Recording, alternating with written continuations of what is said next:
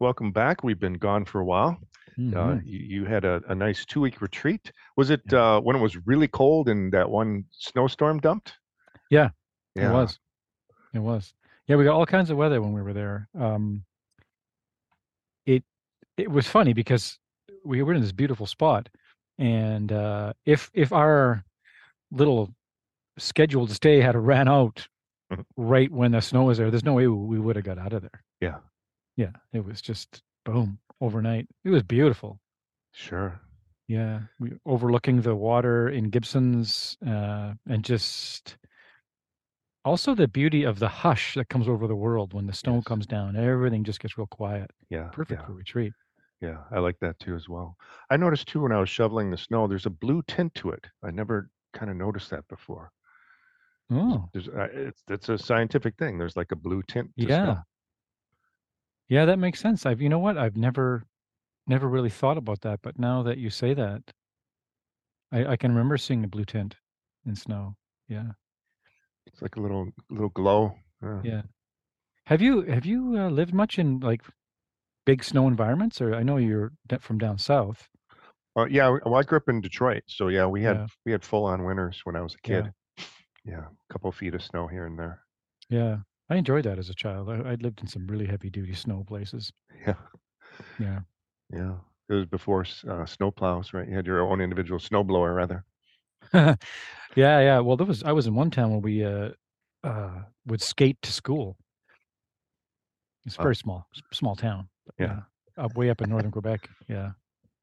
But yeah, the retreat was great. It was just so nice to pull away, put away you know, the texting and the email and all the correspondence, the regular correspondence. If any listeners out there are considering doing a retreat, strongly recommend any kind of retreat that you can do.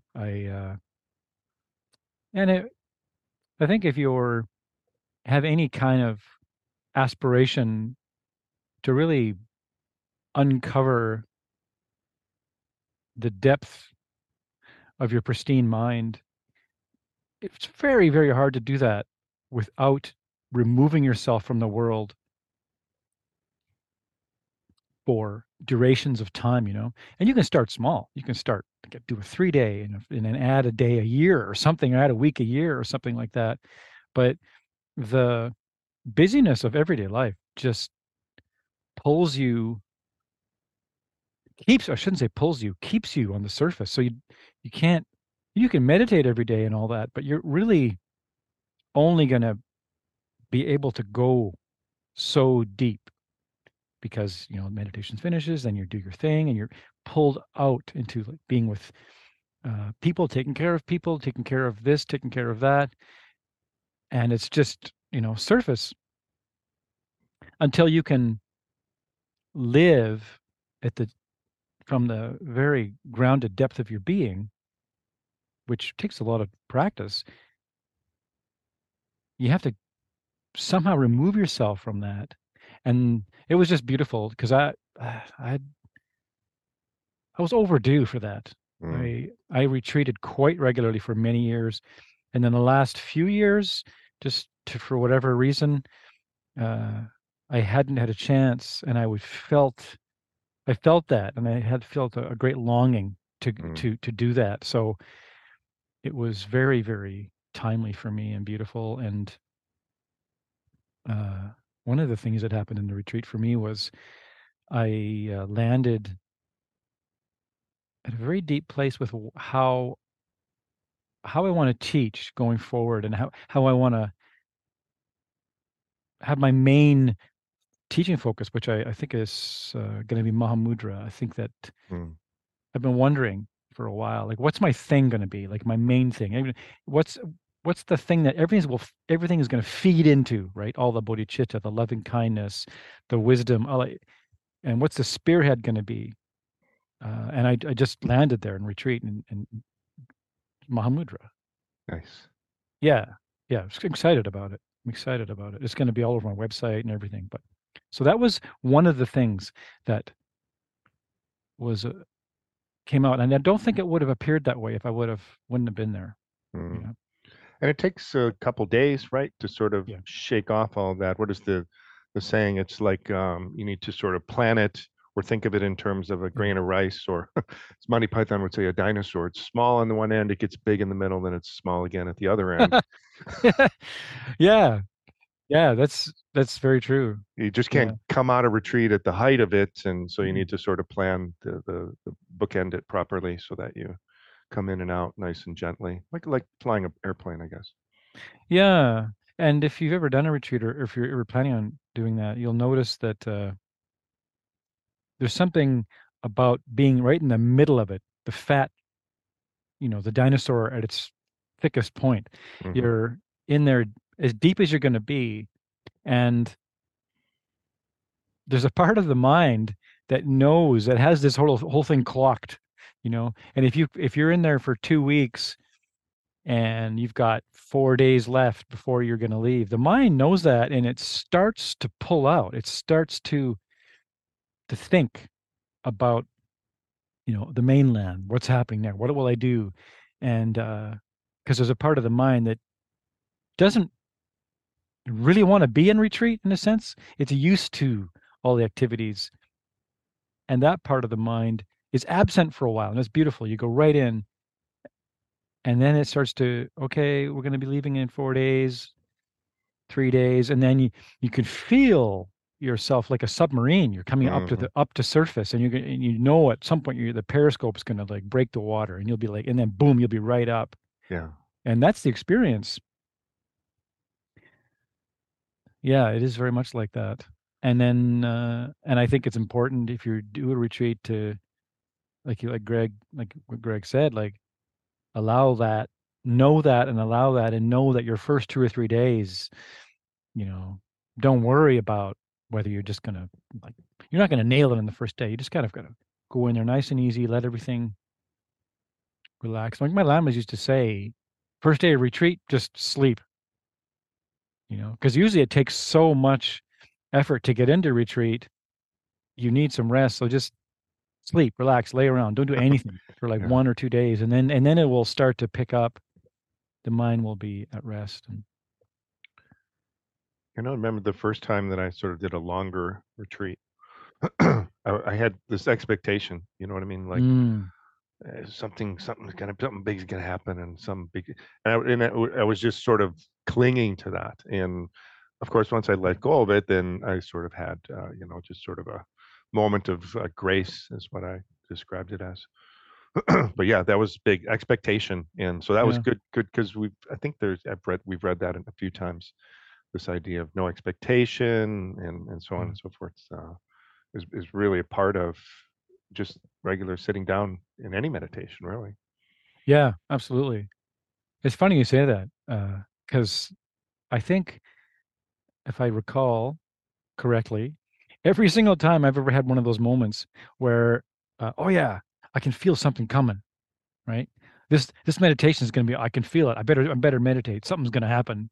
And it never does. It never has. Right. It's like, I don't know. It's like the going in like that just completely ruins it or does Mm, something, sidetracks you. And yet the feeling is real. There's a there's a wind, there's a prana that's moving that's telling you something. mm. And maybe that the training would give us the information of, okay, maybe something is coming down the pipe, but I better sit and just not think too hard about it, or else you're just putting a block in the pipe. Yeah.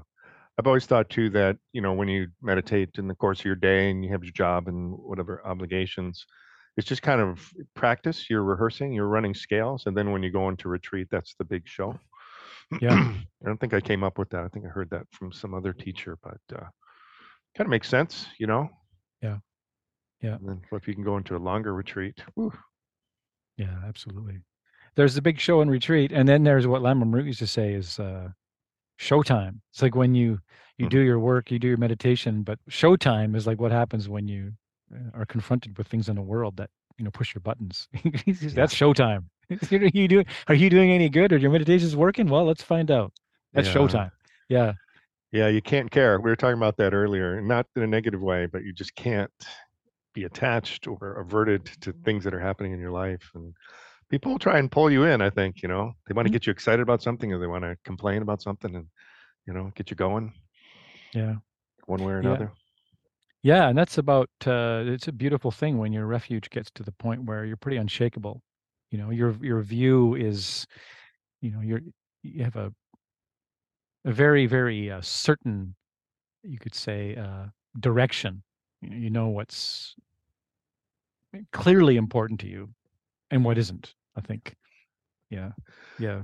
I'm getting really good at dialing down that inner voice that I have. Oh, Just in, yeah. in my daily life where it's like, whatever, it's that running commentary. I, Yeah. I I can just kind of dial it down and just be sort of aware of, it's almost like, just whatever's happening happens, whatever see, whatever's in this visual, whatever I hear, it's just what it is. And but it's always that voice is always just kind of like, no, no, okay, so you want to get come up. Oh, yeah. Yeah, but to dial it down, that's kind of Yeah. yeah, it's almost like a meditation in waking reality, almost. Oh, man. I think it is a meditation in waking reality. Hmm. I don't think it's a kind of it. I think it is. Yeah. Because, uh, well, actual meditation is really in its actual form is spontaneous mindfulness, spontaneous mindful awareness. You're not really doing something, Hmm. So if you're walking through life and you're actually able to experience those kinds of, the hockey commentary going on with and not identifying with it and able to turn it down the volume, then there's something that you're abiding in and there's something that you're not getting involved with Yeah. and just kind of cruising through. That's meditation, walking meditation, if you ask me. Yeah, I'm still alert and I'm still Yeah, aware yeah, so it's not this idea that you're sort of zombified or that you're not no, what's happening. It's almost like I'm thinking of it as the conditioned mind. And yeah, it's like a filter almost, and I just kind of pull it out. It's like, okay, I can push it back in, pull it back out, dial it down, dial it up. yeah. That's beautiful. That's a nice analogy. I like that. Yeah. Yeah, it's a lot different than just kind of zoning out, right? But Yeah, which is a danger, right? A danger in meditation is well, one of the primary obstacles or the primary demons, right? mhm, Is that zoning out, and that's one of the beautiful reasons to eventually be opening your eyes in meditation, because then you're not separating your meditation practice from your daily life, and then that you know you stand up and that awareness continues and it'll end and then it'll continue and then one day it will hopefully continue mhm. all day long. Like your sounds like a nice description of an all day practice to me. Yeah. Usually, I'm pretty. My mind's just a chatterbox, and even when I meditate, it's like as opposed to the laxity. Hmm. If I'm tired, there's laxity, but generally Hmm. speaking, my mind is just the freight train going all day Yeah, long. Toot toot. yeah, but you're an idea man. That's what it is. Yeah, yeah, Yeah, yeah. But so we were at aggregate of compositional factors, I believe, yeah, page 2. yeah, This is part of the 5 aggregates, and this is the fourth one, right? And this is the one with the 51 different factors, right? Am I yeah, right? yeah, Okay. yeah, yeah. It's kind of a interesting approach to the human, you know, anatomy. These are all of our parts. Like when I was taught the five heaps, see they call them aggregates. I've heard them called skandhas, aggregates, Yeah. heaps. Well, it made more sense to me when I could find out. Okay, it's five piles of stuff that make us up, Yeah. and every human has these five piles of things, and those five piles of things come together and they all look differently. Each person has their own expression of those things. And it's kind of overwhelming if you try to really dive into it and dissect all of these little things when Yeah. all of these, like if you say the 51 mental processes or whatever, they're all happening. It's kind of seamlessly, and then you start to break them down. It can be kind of, I can see why it could be overwhelming for someone to study something like this. Sure. What's the point? What's the point? Um, and I think it's part of the process of removing this idea that we are all the same, we're Mm, permanent, but really we're all made up of these different factors, and everyone experiences their own in a very different way. And once we can realize that, I think compassion and forgiveness can arise when we can realize that each and every person has the karmic hand. Their karmic destiny is right where they're at, yeah. and there's all this stuff going on. It's not, it's complex. And so when we tell a person, hey, why aren't you behaving better? You should be a better person. You should be, you should do better. You're like basically looking at this mountain of parts and saying, you should be different. You should be more like me, or you should be more correct. You should be more, and really they are at the mercy of all their factors in us, all going off, all going off, and that we project as this like one person. And it's not as simple as there's so many karmas going up. It's not as simple as just changing your mind and just becoming this different person. No one can do that. And how does the mind work anyway, right? I mean, Yeah, that's part of the yeah, Buddha's genius of yeah, what he brought to the world, yeah, because people just think of their minds and they don't. All of this stuff is being connected together. He's yeah, saying that the feelings that you have and their relation to the physical world, the way yeah, that you're perceiving things. And now we're talking about mental formations, basically, right? Where yeah. your actions that you get triggered, and then there's karma. So he's adding that into the mix here of these, and then that's why you get 51. These are Yeah. the top 51, I think, right? Or they're just some of Well, them, but they kind of seem to cover a lot they in my cover a mind. lot, and then there's sections underneath the 51. Like when I learned the five apes, I learned them as form, feeling, consciousness, discrimination, and all other factors. So my relationship with this 51 factors is the all other factors, because we've covered form, we've covered feeling, and there's the consciousness, the mental aspect of things, and then discrimination we kind of covered last time. It's like the how how we the three ways we discriminate. That's the way that I relate to it. And so then we go into this. The book describes them as 51 psychic factors. I like to think of it as the 51 mental processes. That makes more sense to me, Sure. And the first five of the 51, this book calls them the five omnipresent factors, which I like to think of that as more like ever present, Mm, the five ever present mental factors. And so that means that these mental factors, they're ever present, as in they're always there. And they're there whether there's virtuous, non virtuous, or neutral states happening. I see. They're there. So you're always going to have contact. You're always going to have mental engagement, Yeah. feeling recognition, and intention to read from the list. And Yeah. of those 51 psychic factors here, in true list form, I believe there's six groupings. So omnipresent factors, which you just mentioned, determining factors, virtuous factors, six root afflictions, which is classic Buddhism there, Yeah. secondary afflictions, okay, Yeah. Yeah. and Yeah. then changeable factors. Yeah. I think that's it, right? There might be one more. Yeah. Pages stuck Just together here. four. I think that's four. Yeah. No, I think That's it. four, Okay. that's it. the last four changeable factors. Um, And then these are called the 51 psychic factors. Then after that, there's the non-associated compositional factors. It's almost like he said, "Oh, wait a minute, maybe I should put these into." mhm, yeah, yeah, kind of wild.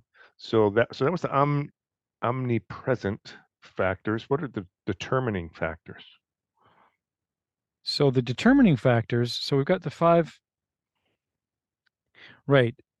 Which is cool. So you've got just for 1 second to back up for 1 second. You've got these Yeah. omnipresent things. So you've got like the contact thing. Any way that you touch anything with you, like your eyes, your nose, your senses. It's your relationship with the physical world in a way. Mm, Physical, like, right, and then the mental engagement, right? Any time you engage with an object, that's that.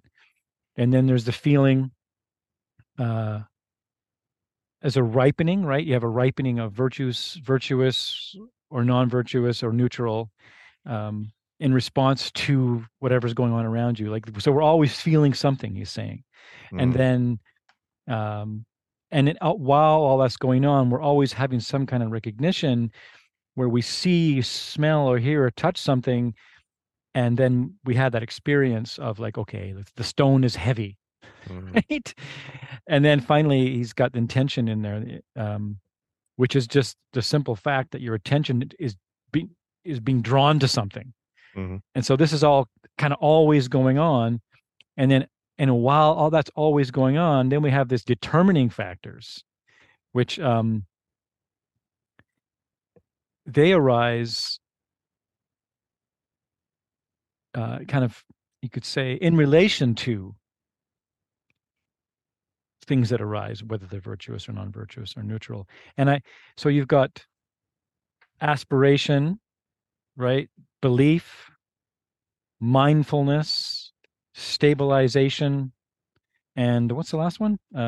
Wisdom or knowing? knowledge. Yeah. Knowledge, yeah.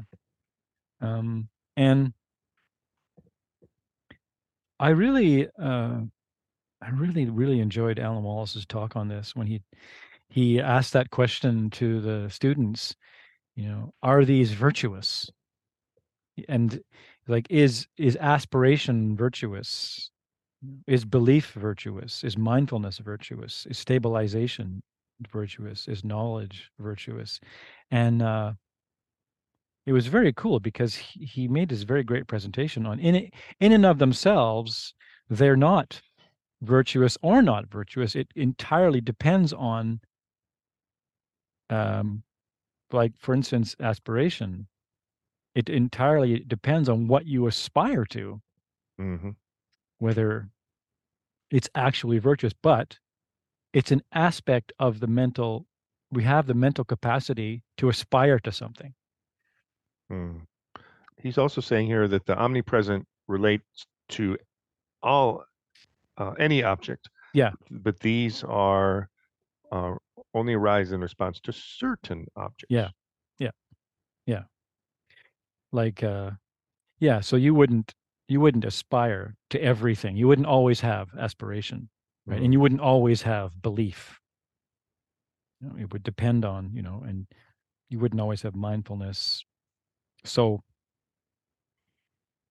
belief is a interesting one, right? Because what we all have the capacity to believe, and it's no small thing. mm, Like, and he's kind of says in here, which is kind of cool. He says you really only see what you believe, which is wild, because your karmic capacity to see something and then see it as real, see it as something that's existent, is like you believe in that thing that you see, and suddenly there's, oh yeah, that's true. I believe that. hmm. Um, and in I think in Buddhism, they train you to start to have different beliefs. So they're taking this whole belief system that has been wandering around thinking that things are self-existent, and that my happiness is going to come from acquiring all these possessions. That's a whole belief system, and it's very, very powerful belief system. And the, consumer capitalism is completely built on that belief system. Sure. And then the Buddhism comes along and says, well, those things are empty of having the ability to give you the happiness that you think it does. And then your belief system starts to crumble. And then I think eventually belief turns into faith, Yeah. this sense of certainty that's not belief. It's something different than belief. Well, it seems like that's a human thing that we need. I'm Yeah. thinking of the Yeah. political divisions in the world right now, and people really need, they really want to believe something, Yeah. Yeah. even if the facts are not aligned with what they're hearing, Hmm. and they just have absolute faith in it, Yeah. just because they have that need. Well, it's not a need, it's just the way that you perceive reality here. Well, it would be pretty unnerving for a lot of people. And you take the rug right out from underneath them if all of a sudden they were faced with the kind of truth or the reality of, wow, all of these things that I've been believing, there's real no basis of truth to it. It's just something that I've been told, you know. Yeah. You had a great example of it. Well, you didn't say belief, but you're talking about turning down the chatter, having that ability to be separate from it. And I uh, I was teaching someone meditation the other day, and I was it was very, very beautiful to watch them have this moment of, oh, wow, I've been believing my thoughts, Yeah. you know, and we do, we do. These thoughts arrive, and we believe them, and they become our reality. So whether we know it or not, we're living a belief-based reality. Yeah. And the way we've been conditioned, we accept that as our truth. So you grew up Yeah, in certain circumstances, yeah. certain education, Oh, certain things happened to you. You were exposed to certain media, and whatever things, big life changes, maybe not. And at no point do you ever stop to say, to look at it and go, oh, that those are just, that's the way that my mind's been conditioned. It's not necessarily true. It's just what's happened to me. yeah, Yeah. yeah. And if you had evolved to the point of recognizing the nature of mind, at least to the point of seeing, whoa, this is phenomenon. The mind just never stops. It comes and goes, and all of my thoughts are included in it. Um, then it would be, I think, very difficult Right. for a person that's there to believe their thoughts to the point where they would actually harm another person, Yeah. like because they had a different belief system, Well, you know? good, positive or negative, like you could say, I have anger issues because my dad was angry, or I Mm. play music because my dad played music, Hmm. and I so think I have just, both of those. yeah. Or I did. Hey, sir, I'm still playing music, but yeah, anyway.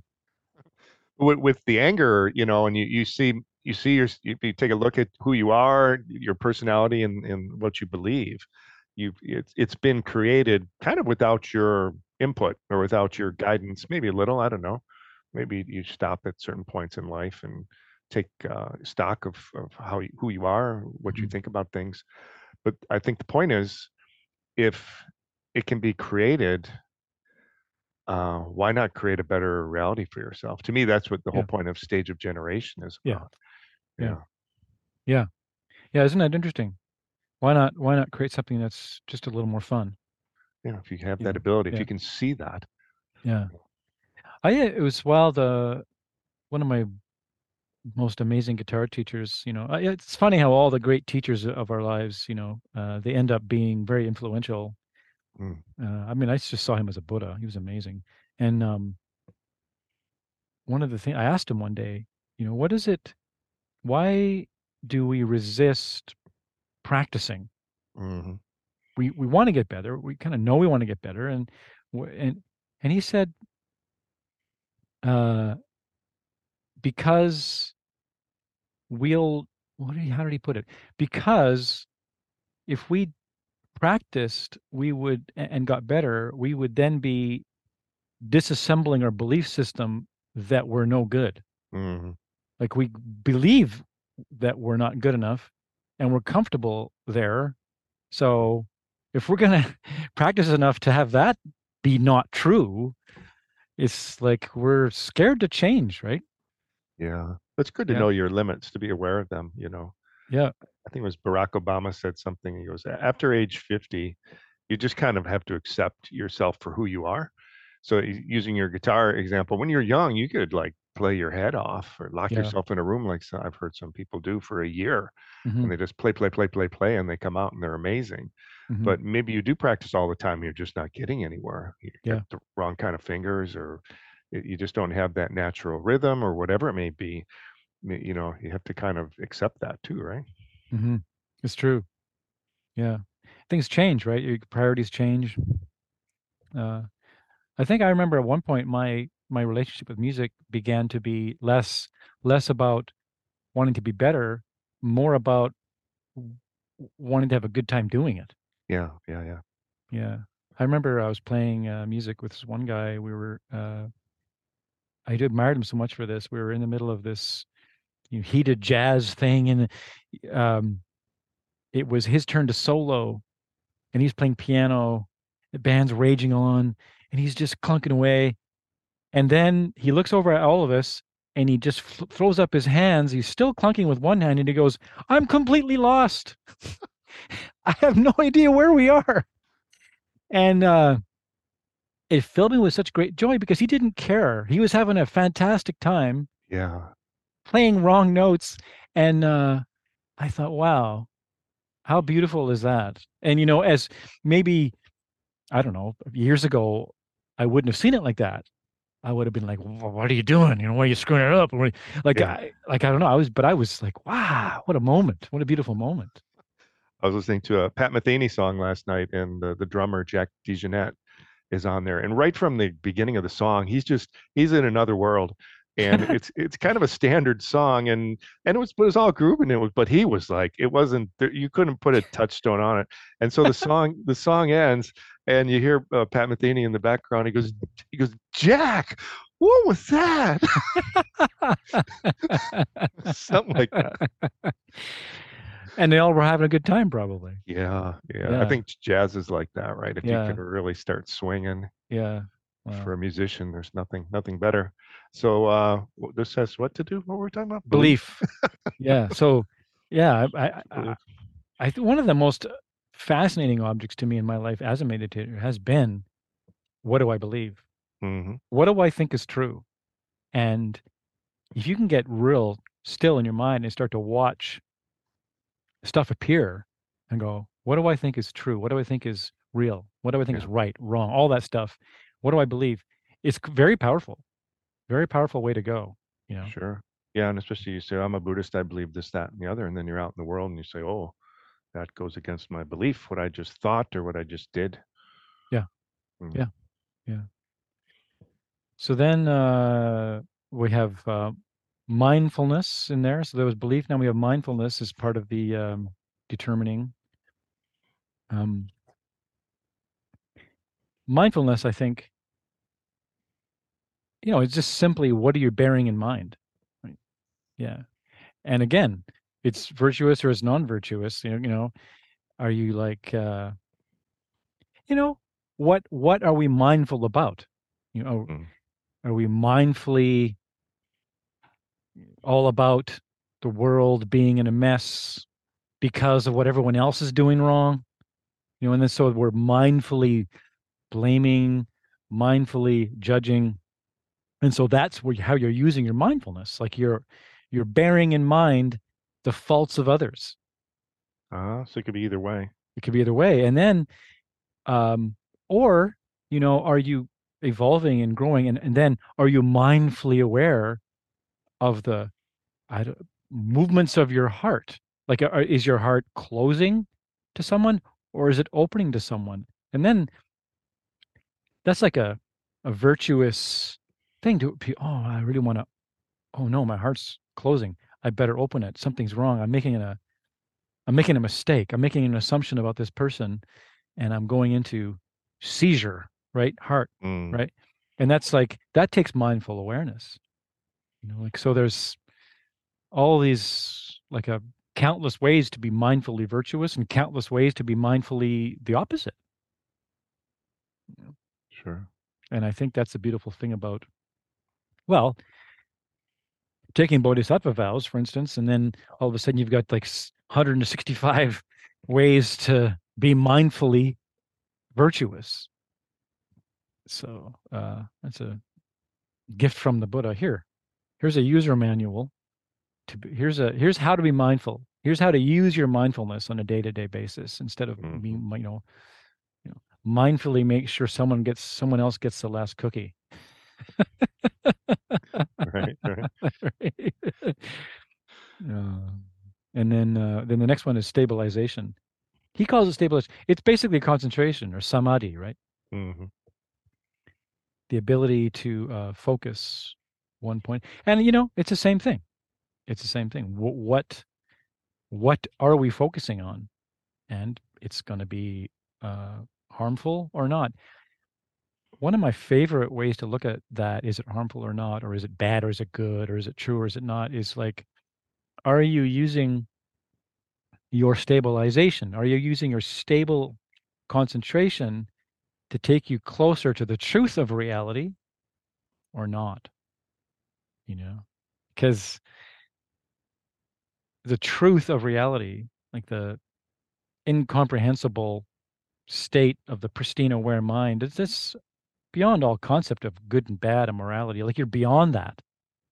If you can actually be awake and living there, you're just naturally, presently kind and compassionate. You don't need to be told to be Hmm. that. And so in a way, you've like transcended that. You've transcended being good because you're not thinking about being good. You don't you because you are that. You are uh, that that beauty in life. And so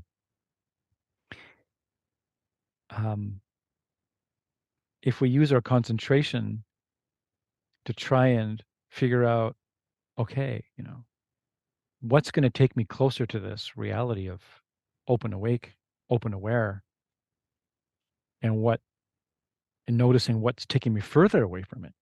Getting, Hmm. getting mired into, like you just said, like, oh well, they don't believe what I believe, and they must be wrong. And then you take your samadhi, you take your concentration, and you start to find ways that they're wrong, and try to find ways that you're right, when the actual end game is to be off of that whole wheel.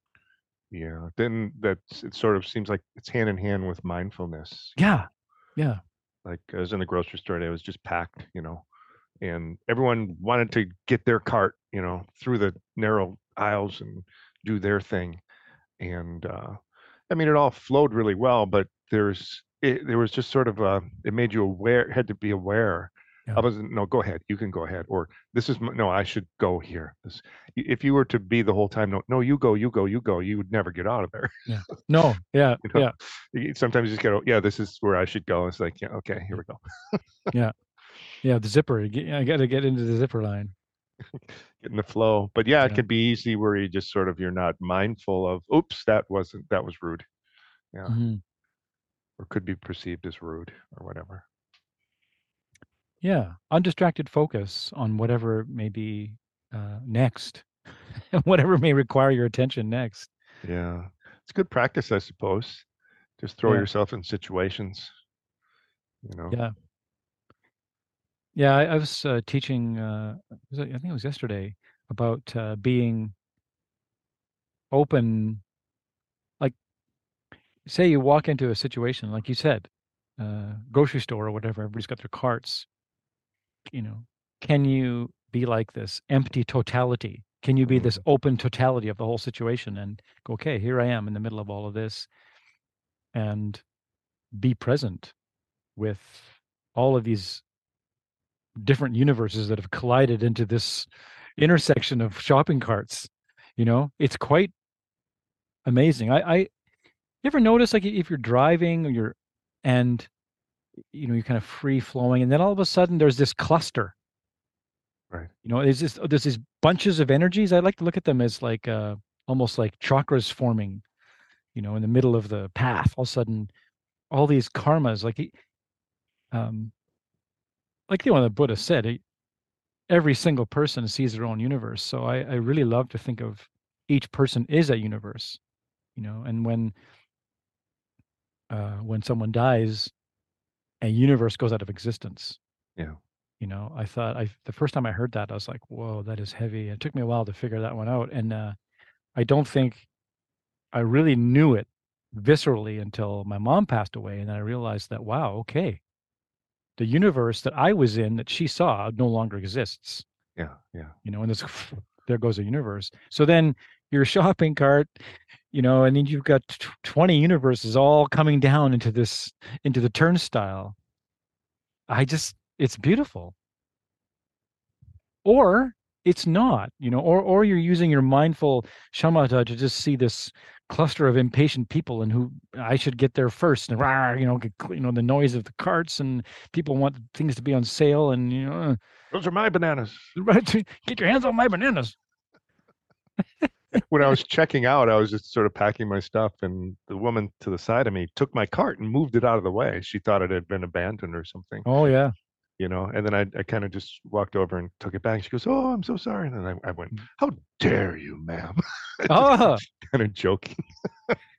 oh man, it's nice. Did you get a chuckle out of her? Oh yeah, yeah, for Yeah. sure. Oh, I was at IKEA once and someone stole my cart. you know and that, funny enough, I had some stuff in the cart. I rarely go there, so I mean, you need Google Maps in there. It's It's insane. crazy, and Yeah. I'm always lost when I go there. Try um backing out of it. Like, don't go all the way through. Try to get out the way you came in. Unbelievable. yeah, and I had this cart with a few things in it, like, I don't know, a little rug or something and some stuff. And I'm thinking, and I went to get, I think it was a pillow, and I came back, had this cheap white IKEA pillow, like $11. It's the only IKEA could do. And I'm walking around. Where's my cart? I swear I have my cart here. And then I noticed the stuff that was in my cart is like out of the cart, Oh, jeez. and a woman has the cart, and she's walking away, and our eyes meet, and I know she knows, and she knows that I know, but I wasn't gonna. I just kind of let it go and thought, wow, this feels weird. And That's weird. you know, and she just kind of went away, scuttled away, and she had a kid with her. And I wasn't going, hey, here's my cart, lady. I just thought, okay, wow. And that's the beautiful thing about Buddhism, because then you can say, well, yeah, well, this is my karma. What is the teaching? This is what. I mean, what have I done? Uh, Previous lifetime, I took someone's yeah, cart. took someone's cart. Yeah. I did something in my life to give someone the feeling I'm having right now, which was basically mostly confusion. Confusion and uh, you know, kind of amazed, that someone would even do that. But mm, It's pretty crazy out there yeah, anymore. yeah, These fights on airplanes. And yeah. I was watching some comedian. He was saying that the airlines should start advertising them, like those What? fight. What are those called MMA fights or whatever? Yeah, He goes, as opposed to you have these trained professionals fighting in a cage, you have a bunch of untrained professionals fighting in a tube. right. Untrained, untrained. Oh, yeah, it could be a whole YouTube channel. Yeah, unbelievable. Yeah. So how do these? Is that the Well, there's last one one? more, There's one more. knowledge, Yeah, which or wisdom, which wisdom, is right? uh, knowing how the world works. Hmm. Mm. Having the correct view of Yeah. reality. Well, he in a book he says there's knowledge and there's wisdom and or intelligence, right? So it's it's not really going to be wisdom if it's just simply knowledge. And in the book, he says like there's kind of like three levels of knowledge in a way. And there's like the knowledge that you learn in Hmm. life, and you kind of decipher reality and come to a conclusion. And then he says there's also um, like a someone who doesn't know how reality works, then their knowledge is actually incorrect. Mm. Right? Their knowledge of how, a Buddhist would say, believing that the beauty of the person is inherent in that face Right. would be a knowledge about that face, which would be a mistake. You'd be like, oh Hmm. yeah, that. And then he says, well, then there's the other kind of knowledge, which is wisdom, which is more of a virtuous kind of knowledge. And so, how do you use your knowledge? Like, where does your knowledge take you, and how is it used? And eventually, it would be the ultimate expression of it, which would be prajna, or wisdom. You'd like see Hmm. emptiness directly or something. Then you'd have like true knowledge of reality. So when he says these are the aggregate of compositional factors, it's the types of mental actions that uh, com, produce karma, right? Is that an accurate description? Compositional factors. Yeah. The compositional factors which create Mm, mental actions, which mm, we have contact, mental engagement, then we have a feeling about it. mm-hmm, And here again, aspirations, mm-hmm, belief, and so forth. But then ultimately, we're talking about the idea of karma here. mm-hmm. Like Yeah, it's kind of runs absolutely. throughout it. Yeah. Yeah, well, they talk about that in like the five forces of uh, or the five ways, or there's I lose track of those. There's the four factors, the five thing.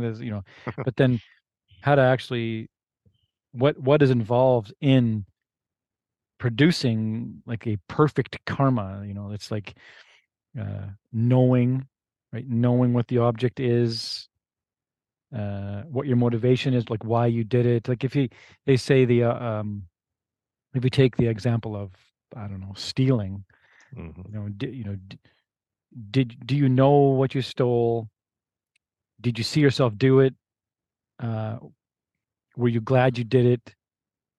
What was the motivation? And every part of that comes into play as to how strong the karma is. So yeah, I think that you're right, that it is all one way or another involved in the production of karma. Well, they say the production of karma just keeps you in samsara, but if you can turn that into merit, then it takes you out of samsara. Yeah. I remember when you first taught that years ago. And just thinking, wow, most people just think of karma and they don't. It's a very basic thing, but they're like saying, no, no, there's all these other parts to it. Yeah, yeah, for sure. I think what was mind blowing to me was when I really got a good sense of you can you can do nice things for people, but it won't necessarily get you out of samsara. It could just give you a nicer samsara. You could have a rebirth and have a nicer samsara, because if you're not doing it with this viewpoint of how karma works, Yeah. then it doesn't ripen and give you the fruition of the awareness that, or you'd say, the perception of yourself as a Buddha. Hmm. You'll still have a perception of yourself as something impure as long as your acts are impure. It just goes on and on.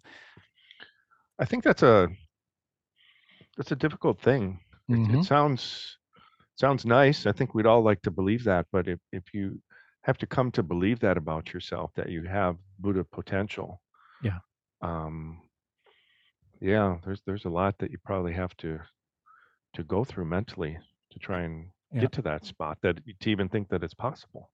yeah. I think it's uh,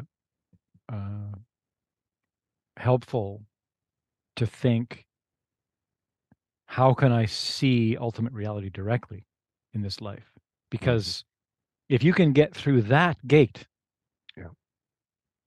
then you know that you can become a Buddha. Until then, you don't really know. And you don't really know what wisdom is. And it's all kind of starts to become this strong faith based, and your refuge increases and your renunciation increases. So I think it's makes sense to point all your power into becoming still minded, understanding, like you say, well, believe, meditating on what you believe, what you're assuming, and seeing how, we're filling in the gaps of life with our own painting, we're throwing paint on things with our karma, and then getting there. And then if you can get that enough and get enough kindness and momentum, you can push through that gate, see emptiness directly, and then you don't have to worry about believing it or not believing it anymore because you're past that.